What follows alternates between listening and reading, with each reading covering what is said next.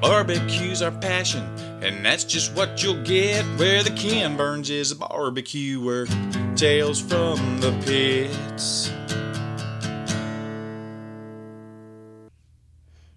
Hey, Brian. Hey, Andrew. You want to talk about some pits? I love talking about pits, and not my armpits. No. Let's talk about some, maybe some pellet grills, maybe some direct heat pits, maybe even offset smokers. Hey, how about some competition rigs? Where can you go to get all of those things in one place? I'll tell you, one of the best places to go is Pits and Spits. Yeah, that's where I'd recommend you go. I mean, it's, again, guys, if you haven't heard about Pits and Spits, I can't imagine, because they've been in the business for decades and decades, producing quality product. The signature. They've been in the business longer than some of our listeners have been alive. Oh, absolutely. Yeah. You know, the stainless steel top on their pits is kind of the iconic thing that you know a Pits and Spits pit when you see it. But tell the listeners a little bit about what they can provide and what different type of pits you can get, and kind of the great features that Pits and Spits provides. Sure. I mean, from legacy things like wood cookers, offset smokers, trailer rigs, competition rigs, to the newer fangled stuff that's really popular right now, the pellet grills. Yeah, and with their pellet grill, and this is, as soon as Brian and I heard about this feature, we both kind of geeked out because we think it's absolutely a fantastic thing to have as a feature for your pellet grill. And that is, you can put a meat probe, which regulates the meat temperature. You put it directly in the meat. Once it hits a certain temperature, it switches to resting. So it's not based on the temperature of the pit. It's based on the temperature of the meat. And it adjusts the temperature of the pit. Yes, and you can adjust that temperature to where, if when it hits 180, you want it to go into rest mode, or 190 or 160, whatever, depending on what meat it is you're cooking. That's an amazing feature to be able to do. And part of that is because their controller isn't just based on speed. It's not a setting of 1 to 4 speeds that most people will relabel that to heat, just like artificial heat numbers. Right. It's actually driven by that meat probe, and it keeps it at that temperature. Right, and if you're more the purist who, I only want to offset cook, they've got you covered there too. They've got all sizes of offset pits, backyard pits, trailer rigs, anything you can want, super customizable, direct heat pitch, which is, Brian and I's favorite thing to talk about these days.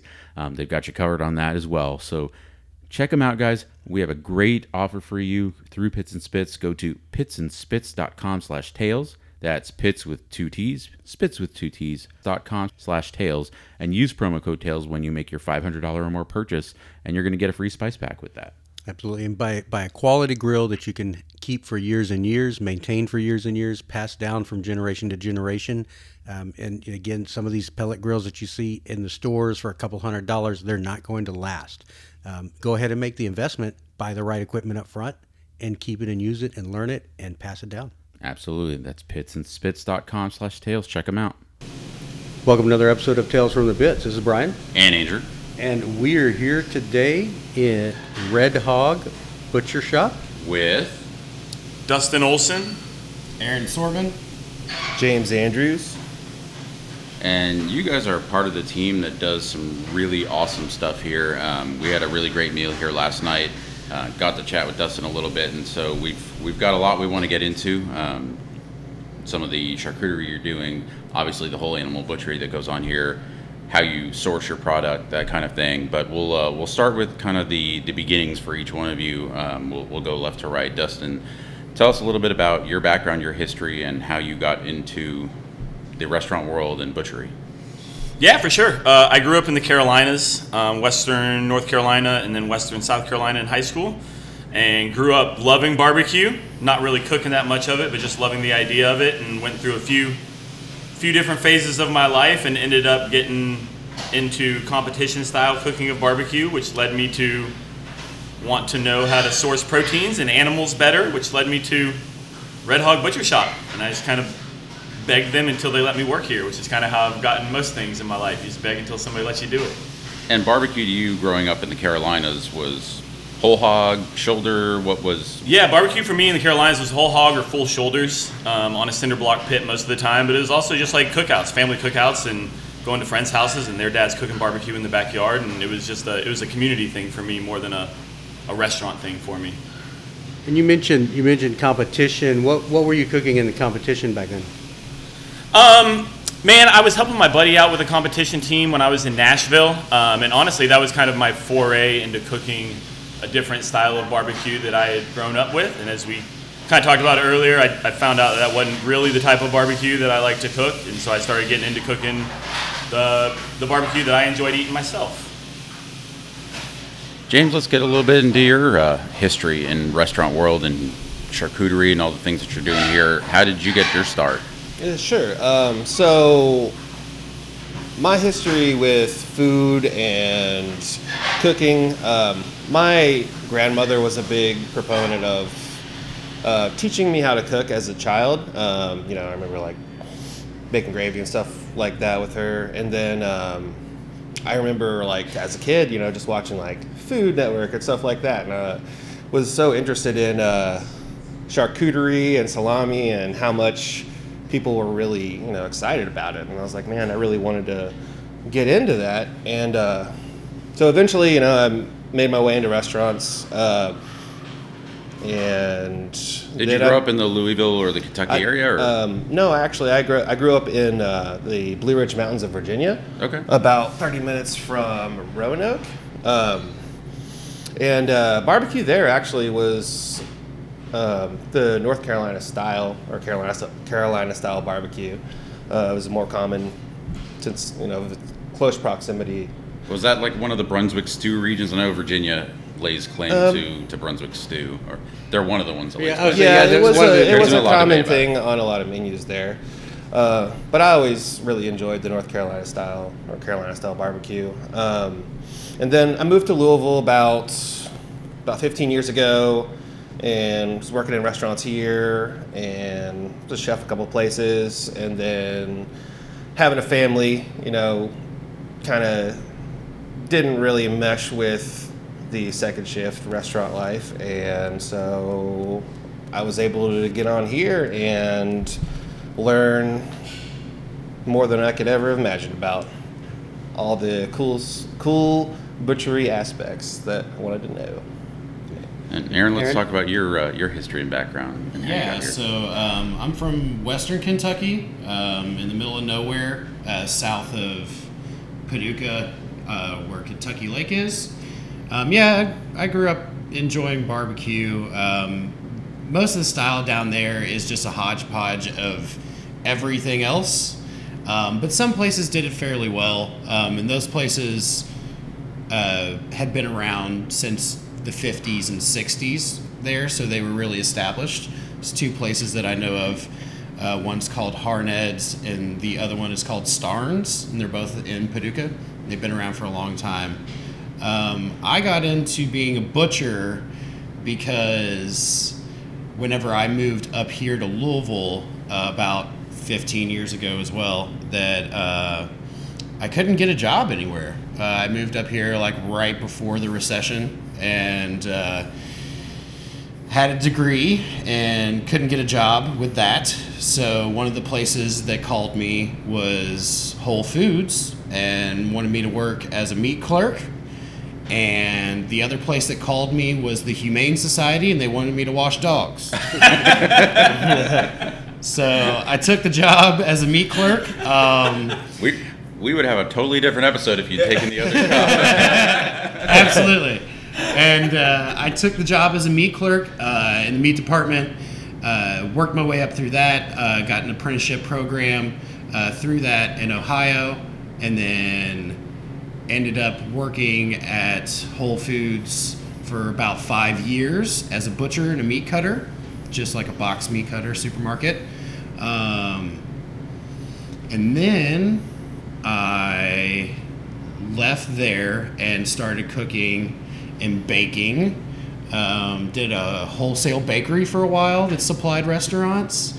Then became a fine dining line cook for a while. And then tried to get into barbecue by working at a barbecue restaurant here.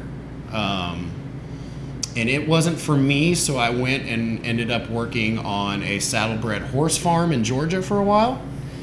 And whenever I was working as a line cook, I had an old boss that he taught me some charcuterie, and I started learning about that. And he said that he always wanted to open up a butcher shop, and we talked about it all the time. And one day I was down there in the barn helping train some horses, and got a phone call from him, and he said, would you move back up to Louisville if we were going to open up a butcher shop? And I said, we? And he goes, yeah, I would like to have you on board, and I would like you to meet some people.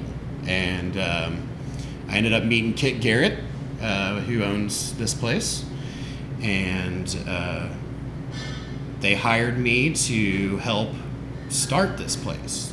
And that was 6 years ago?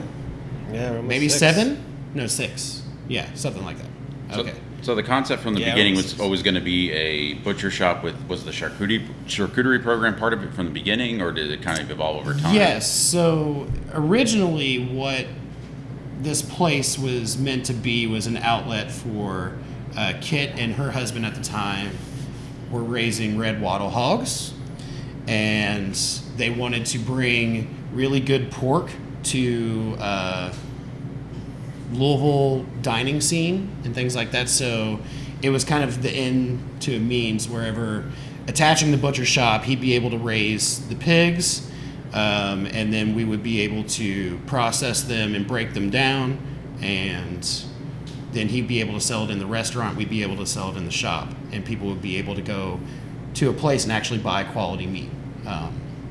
So that was the original idea.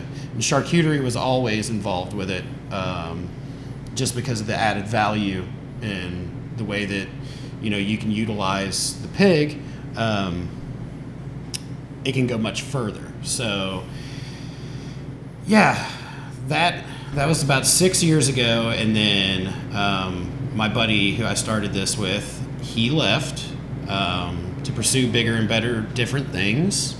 And I took over about 2 years ago, and just been rolling till the wheels fall off since.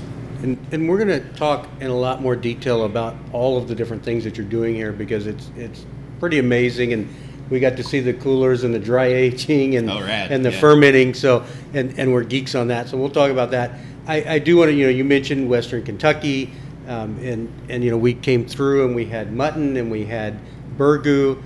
We can maybe tell the audience in a little bit about that, but we were always wondering, why mutton? Why is it here instead of other parts of the country? And Dustin had a really good story about mutton that, if you'd like to enlighten us again. Yeah, absolutely. I love the history of barbecue and meat in general. But yeah, so Kentucky was the largest wool producer in North America and the world in like the late 1800s and early 1900s. And then World War I rolled around, and the government started subsidizing lamb and sheep farms to bump up the wool production for the soldiers overseas. And then the war ends, and all these farmers have a ton of sheep that they're not really sure what to do with now that the wool production isn't what they thought it was going to be post-war, and they've already created all the clothes they wanted to. And so they started slaughtering them and eating them. And that's how they got really, really good at cooking mutton. And they would cook it whole normally or quartered up on the pit, on an open fire pit. And yeah, that's why mutton's so big in Kentucky, is because of our massive wool operation in the late 1800s and early 1900s. And the lamb farms have kind of died off since then, but the lore still kind of remains of mutton barbecue in Kentucky. So, and anyone can jump in on this one. So, as far as heritage breed hog or really high quality pork, was that prevalent in Kentucky, or is this, you guys are kind of, I won't say the first, but at the forefront of that? So, what's kind of the history of pork and hog butchery and cooking in this area? Well, I mean, there's always been a lot of livestock in Kentucky, and we have a great concentration actually of beef cattle being raised here. One of the bigger it's one of the bigger concentrations of cattle east of the Mississippi. But with pigs, I believe that, it was just a trend that, has been followed for like the past 20 years of people getting back into heritage breeds and trying to really raise quality pork. And there's people around here that have always been doing it. I mean, there are people that are on, third, fourth generation farms that all they've been doing is raising pigs at a small level. and getting them processed at their local place, which have gotten fewer and far between. But I mean, I know some people that raise great pork, and they've been doing it the same way, and they actually end up selling it to Swift to get processed, because that's what makes their money at this point. Right. But they raise great pork. So I guess it's always kind of been around. But I don't think that the trend has necessarily been super hyped up until like the past decade, I would say. Now you guys have stuffed on the wall one of the first hogs that was slaughtered for here, and Virgil. Virgil, which was also a red wattle. Is there a particular breed that you guys are really a fan of, especially from a butchery perspective, because you get to see the cuts of meat that comes out of it? Or is the technology, if you will, of the heritage hog breeding really just building these really excellent specimens of animals? Well, they all do differ. Different small differences in bone structure and a lot of different fat skin. Personally, for me, I really like working with Duroc pork, just because it's so versatile. You can use it for the case as a fresh item, and it makes good charcuterie as well. I've dealt with some other heritage breeds that, particularly for me and what we do here, or for us and what we do here, just isn't the right fit, because we need it to be as versatile as possible to sell a pork chop in the restaurant, but be able to sell pork out of the case and be able to utilize as much of it as possible to make charcuterie and value-added things like our, bologna and stuff like that. So. Are some heritage breeds bred for particular cuts then? So like you've got some that are bred more for ribs and some bred more for the hams, or? Not necessarily like ribs versus hams, but charcuterie pigs versus lard pigs versus meat pigs. Yeah, the Mangalitsa have that really, really thick fat cap, which is great for charcuterie, certain applications, but not necessarily for pork chops in the case. Right. Yeah, that'd be like a great example of a charcuterie pig. But also people with pig eugenics that are like breeding certain things into their hogs right now be like, I have 7% Mangalese in my bloodline. You know what I mean? So people are breeding certain parts of it into it, but like pure bloodlines are hard to see nowadays because everybody's gotten into pig genetics so much. People are crossbreeding. So let's kind of go through start to finish process of how you source your hogs and the whole process they go through once they come in terms of butchery, charcuterie, on the menu, in the meat case. What's kind of your process as you get fresh product in? So we'll get whole hogs from a local farmer, and we'll hang them up in our room for a number of days, so it'll firm up a little bit, because a lot of times we'll get them and they're freshly killed and rigor mortis hasn't even set in yet. So after it's firmed up, we'll take a day, we'll start breaking it down and thinking about if we need to make bacon, or if we're going to do some dry cured charcuterie with it, or if we need to grind a certain amount of it. It's really just kind of at the whim of our production list and what we need to make, which is great because we can use all of it. We'll make pork stock out of the roasted bones. We'll make dog treats out of the skin. But once we figure out what we need, then we'll start getting to work and processing it.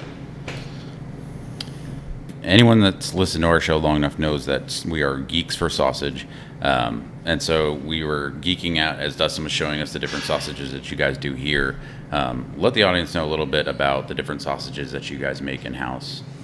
Yeah, that's 100% James. James is the charcuterie sausage man, so I'll defer to James for that one. Aaron, they're master sausage makers. So we have, wanted to make like an elevated, really high quality version of, everyone's tried and true favorites, like your Italian sausage, breakfast sausage. We'll do hot dogs, bratwurst, Polish sausage, and jalapeno cheddar, smoked sausages.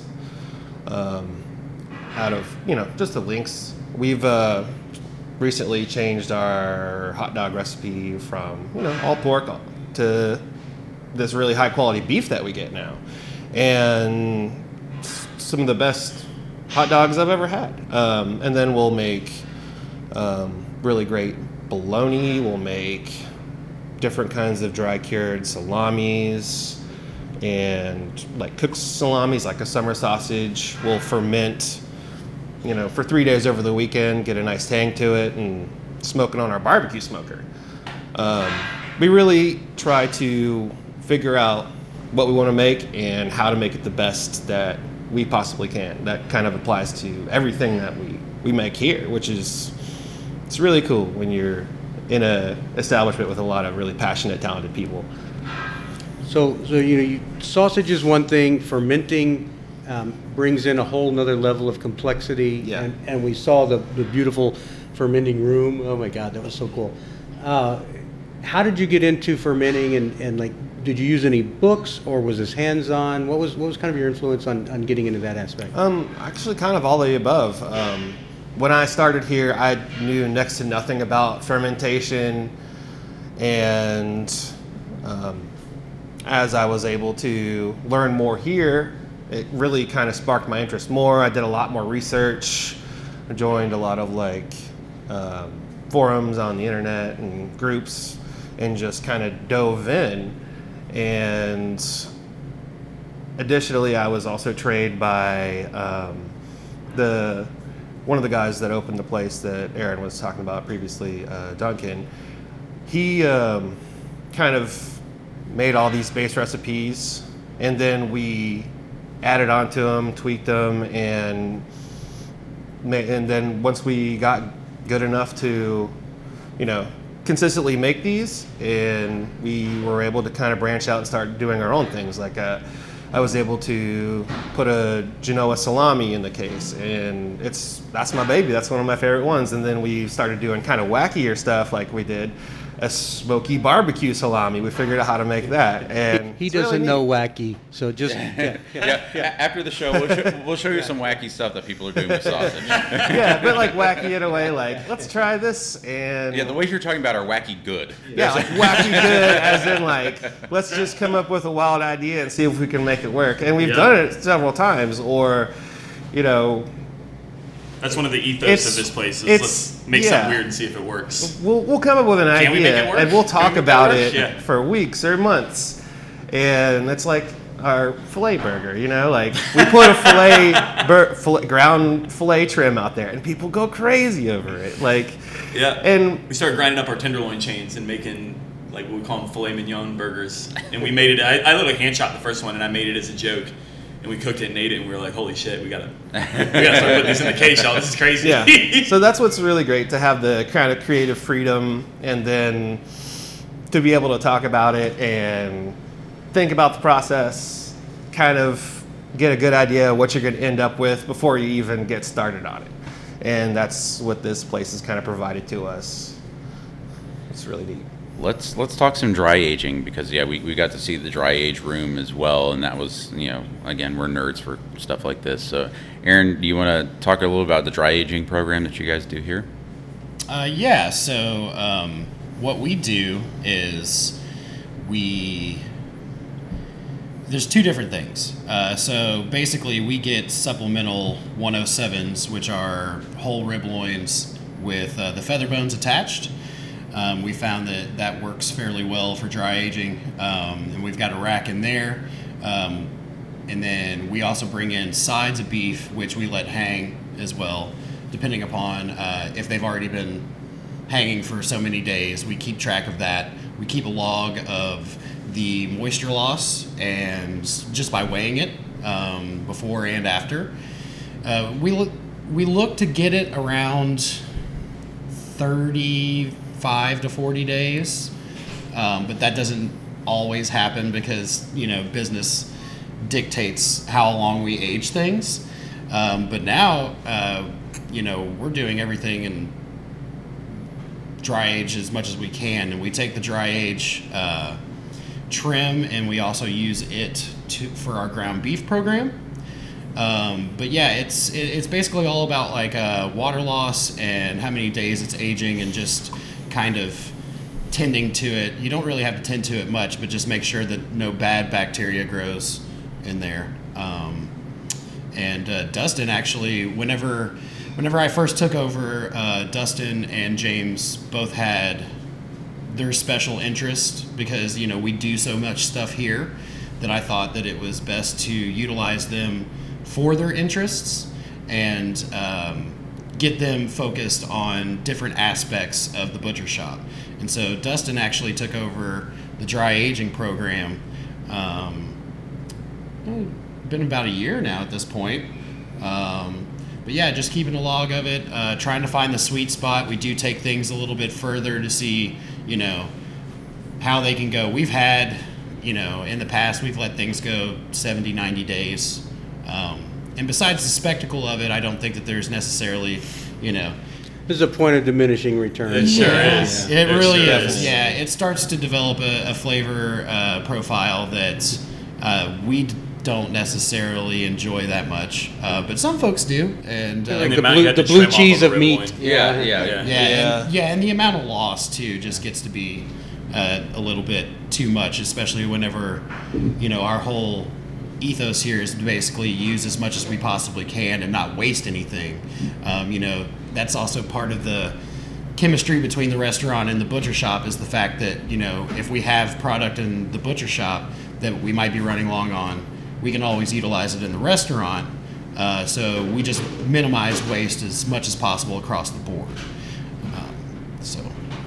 Okay, so is there an animal? You guys have done so much butchery is here, and there's so much on the menu. Is there an animal that you guys haven't done yet that you would like to jump into, or Bison. Bison? Yeah, bison would be Bison. rad. Yep. All across the board. Yeah, we're really interested to see how that would turn out, and I'd love to get some mutton to play with too. Honestly, Yeah. it's kind of difficult to get a hold of. I mean, again, like as you've elevated, and there's other people like Elliot Moss that did Heritage Hogs as well. Like, and you're bringing that up. It's interesting, mutton And as you- Hector. and Hector, Yeah, yeah. forget Oh, of Hector. course, yeah. Yeah.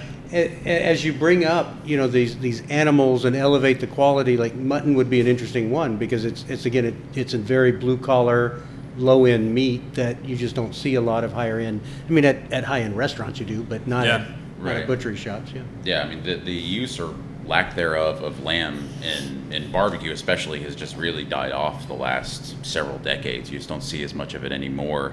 But taking it back a little bit to barbecue, Dustin's kind of gotten to scratch that itch lately here. I know that you guys are doing monthly barbecue services. Yep. How's that been going?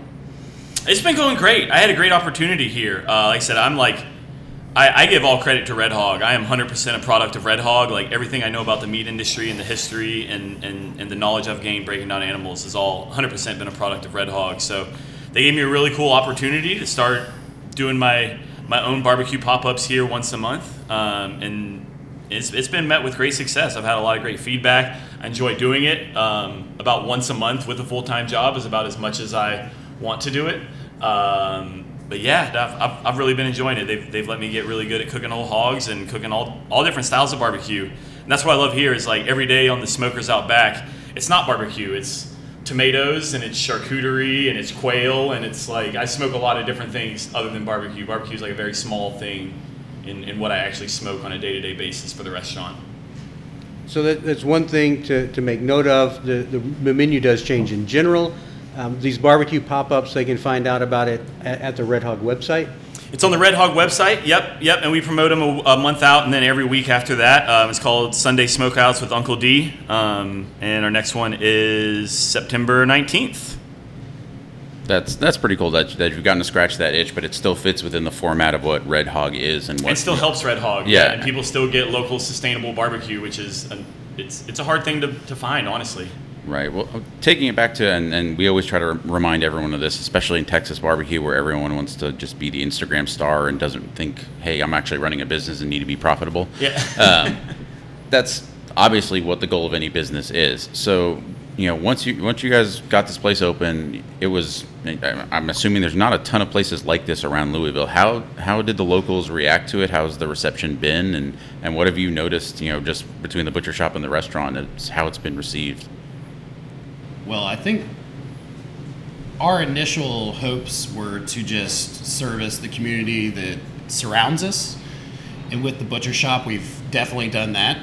It's been a steady uphill climb and of gaining repeat customers and regulars and things like that. And at this point, we have a lot of folks who come in every week. We know their name. We know their families and things like that. And the same thing happened with the restaurant as well. So we've definitely been successful in that aspect of it. And overall, I think people really come here and they're impressed, just by the scope of everything. From us having, like I said, our weekly customers that come in every single week and they feed their family through the butcher shop, or we have people who come here for a private dining event and are able to eat in the butcher shop and just see the spectacle of it all. I think that it's been received fairly well. I mean, it could always be better, but I think at this point we're doing the right work and we're headed in the right direction with it. One of the things in addition to all of the meats is the breads and the baked goods, which comes from your sister restaurant, the Blue Dog Bakery. You can also purchase some of that here, I saw as well.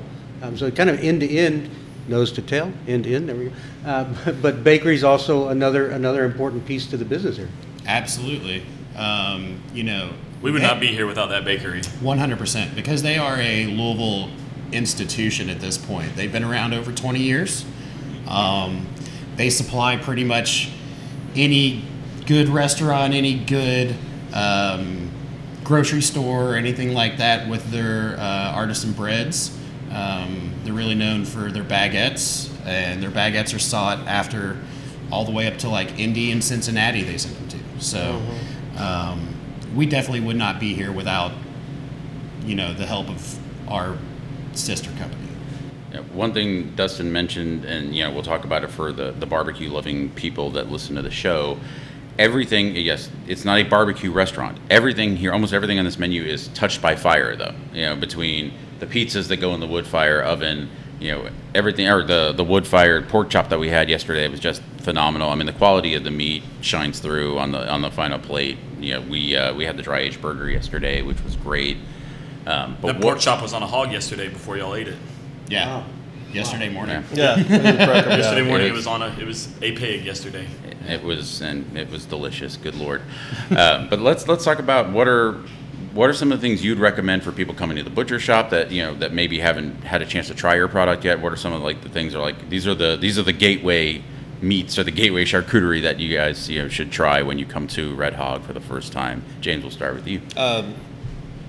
One thing that really stands out is city ham. We make really awesome city ham. That's your butcher shop deli staple. Smoked ham. Yeah, so go to you'll have ham. 3 different hams, I think. Was it 3 different ones? What are the differences? Week we'll have 5 different hams. Yeah. What makes those differences? So I don't know what a city ham is. Oh, So okay. a city ham is like your classic smoked ham, your deli style ham. Ham and cheese sandwich ham. Mm-hmm. Yep. Yeah, that's one of my most favorite things that we make here. It's just What's that's the probably what's the secret, James? The secret, man. It's Cheerwine. Cheerwine's great. another Carolina staple. It doesn't taste like Cheerwine at all. It just tastes more hammy. Another thing we started as a joke.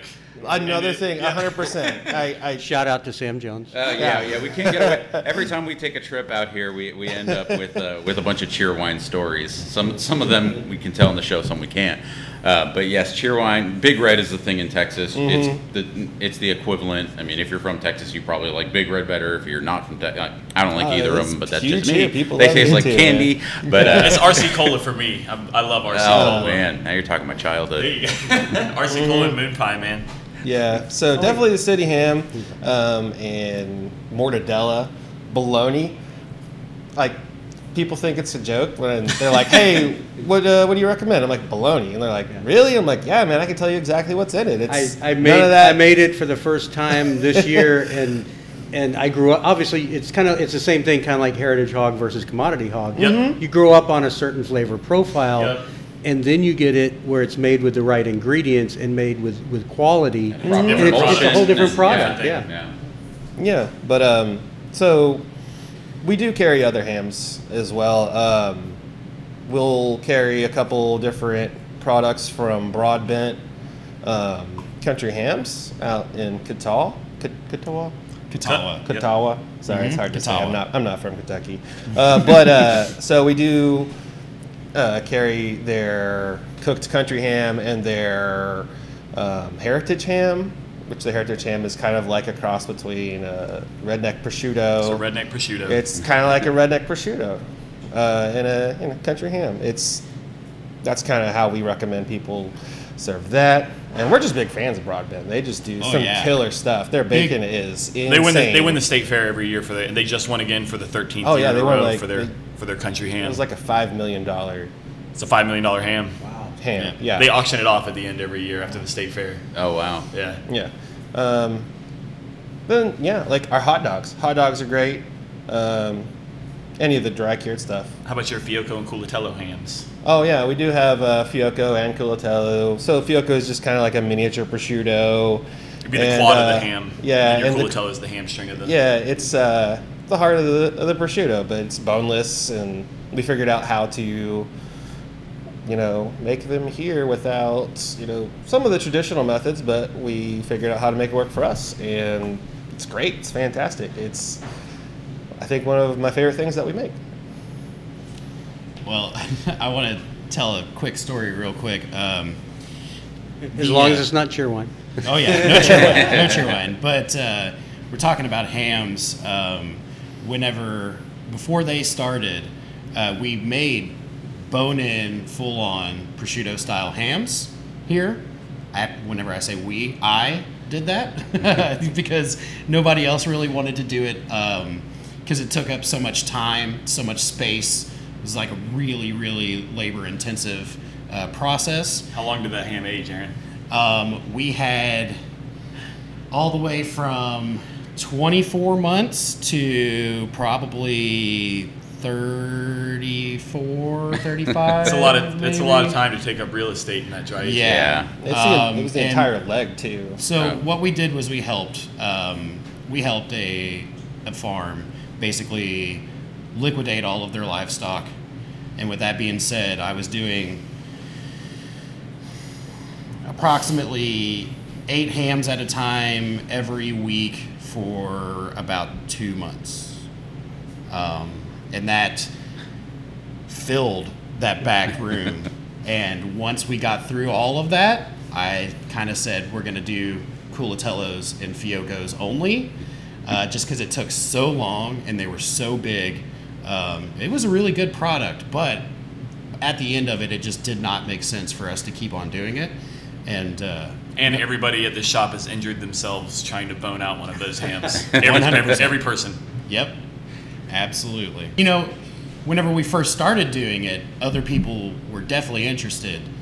And then about in 2-3 weeks, everybody was like, "No, if you've got it, man, you're doing it better than we are anyway. So you can just go ahead and do it." One thing that is amazing and worth noting, I mean, the footprint of this entire establishment is really small. I mean, it's like a gas station, convenience store size. Not a Buc-ee's, but It used to be a transmission shop. Yeah, it used to be a transmission shop, but yet you're putting out all of these different products and all of these programs, and that just speaks volumes to the crew that you have and how you can manage that, because all of the different items on the menu, all the different cuts of meat, a butchery shop, charcuterie program, all of that in this space is amazing.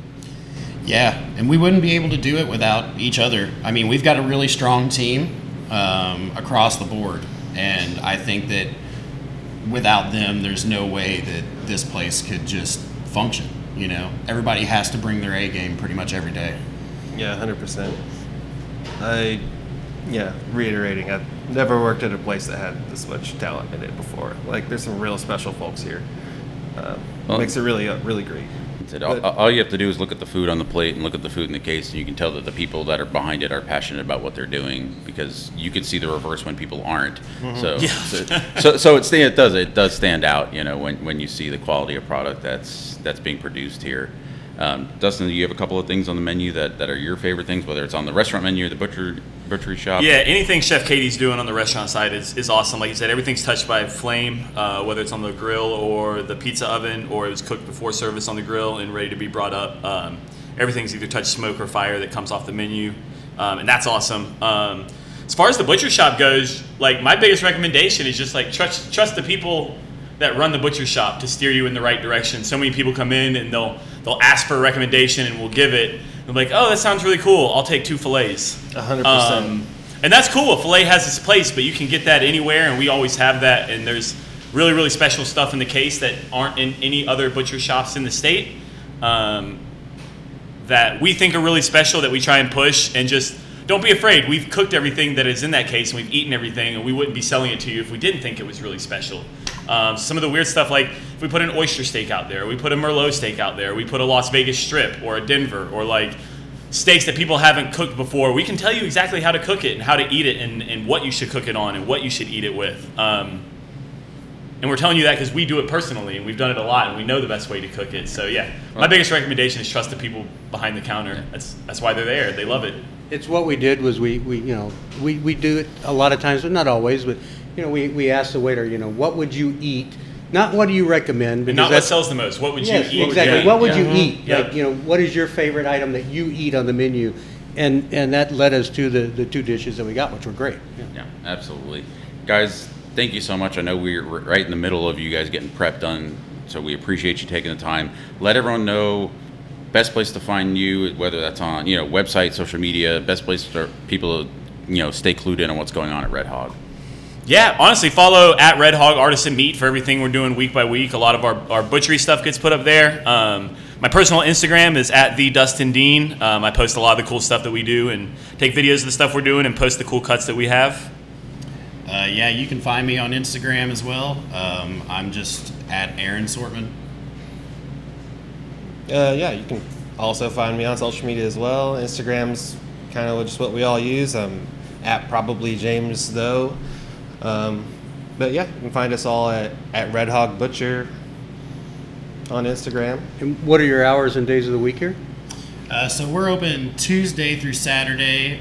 Tuesday through Friday, the butcher shop is open from 10 until 6. And on Saturday, it's open from 9 until 4. And then the restaurant's open Tuesday through Saturday, 11 to 10. So get some bourbon out in Bourbon Country. Come in before the butcher shop closes because the charcuterie is worth it. But also come in for dinner. Great patio out here. We're from Texas where it's like 100 degrees and 120% humidity this week. So it's so refreshing to come here. But thanks again. Great restaurant, great program. Love to come back to. Yeah, no, absolutely. Yeah, this is definitely, it should be on your list if you're coming to Louisville. If you're local in Louisville, if you haven't been here, what the hell are you waiting for? Get over here. Really exciting stuff that you guys are producing, and again, the talent and the passion for what you're doing shines through. So, thank you, gentlemen. Awesome. Thanks, y'all. Thank y'all for coming. Yeah. Thanks for having us.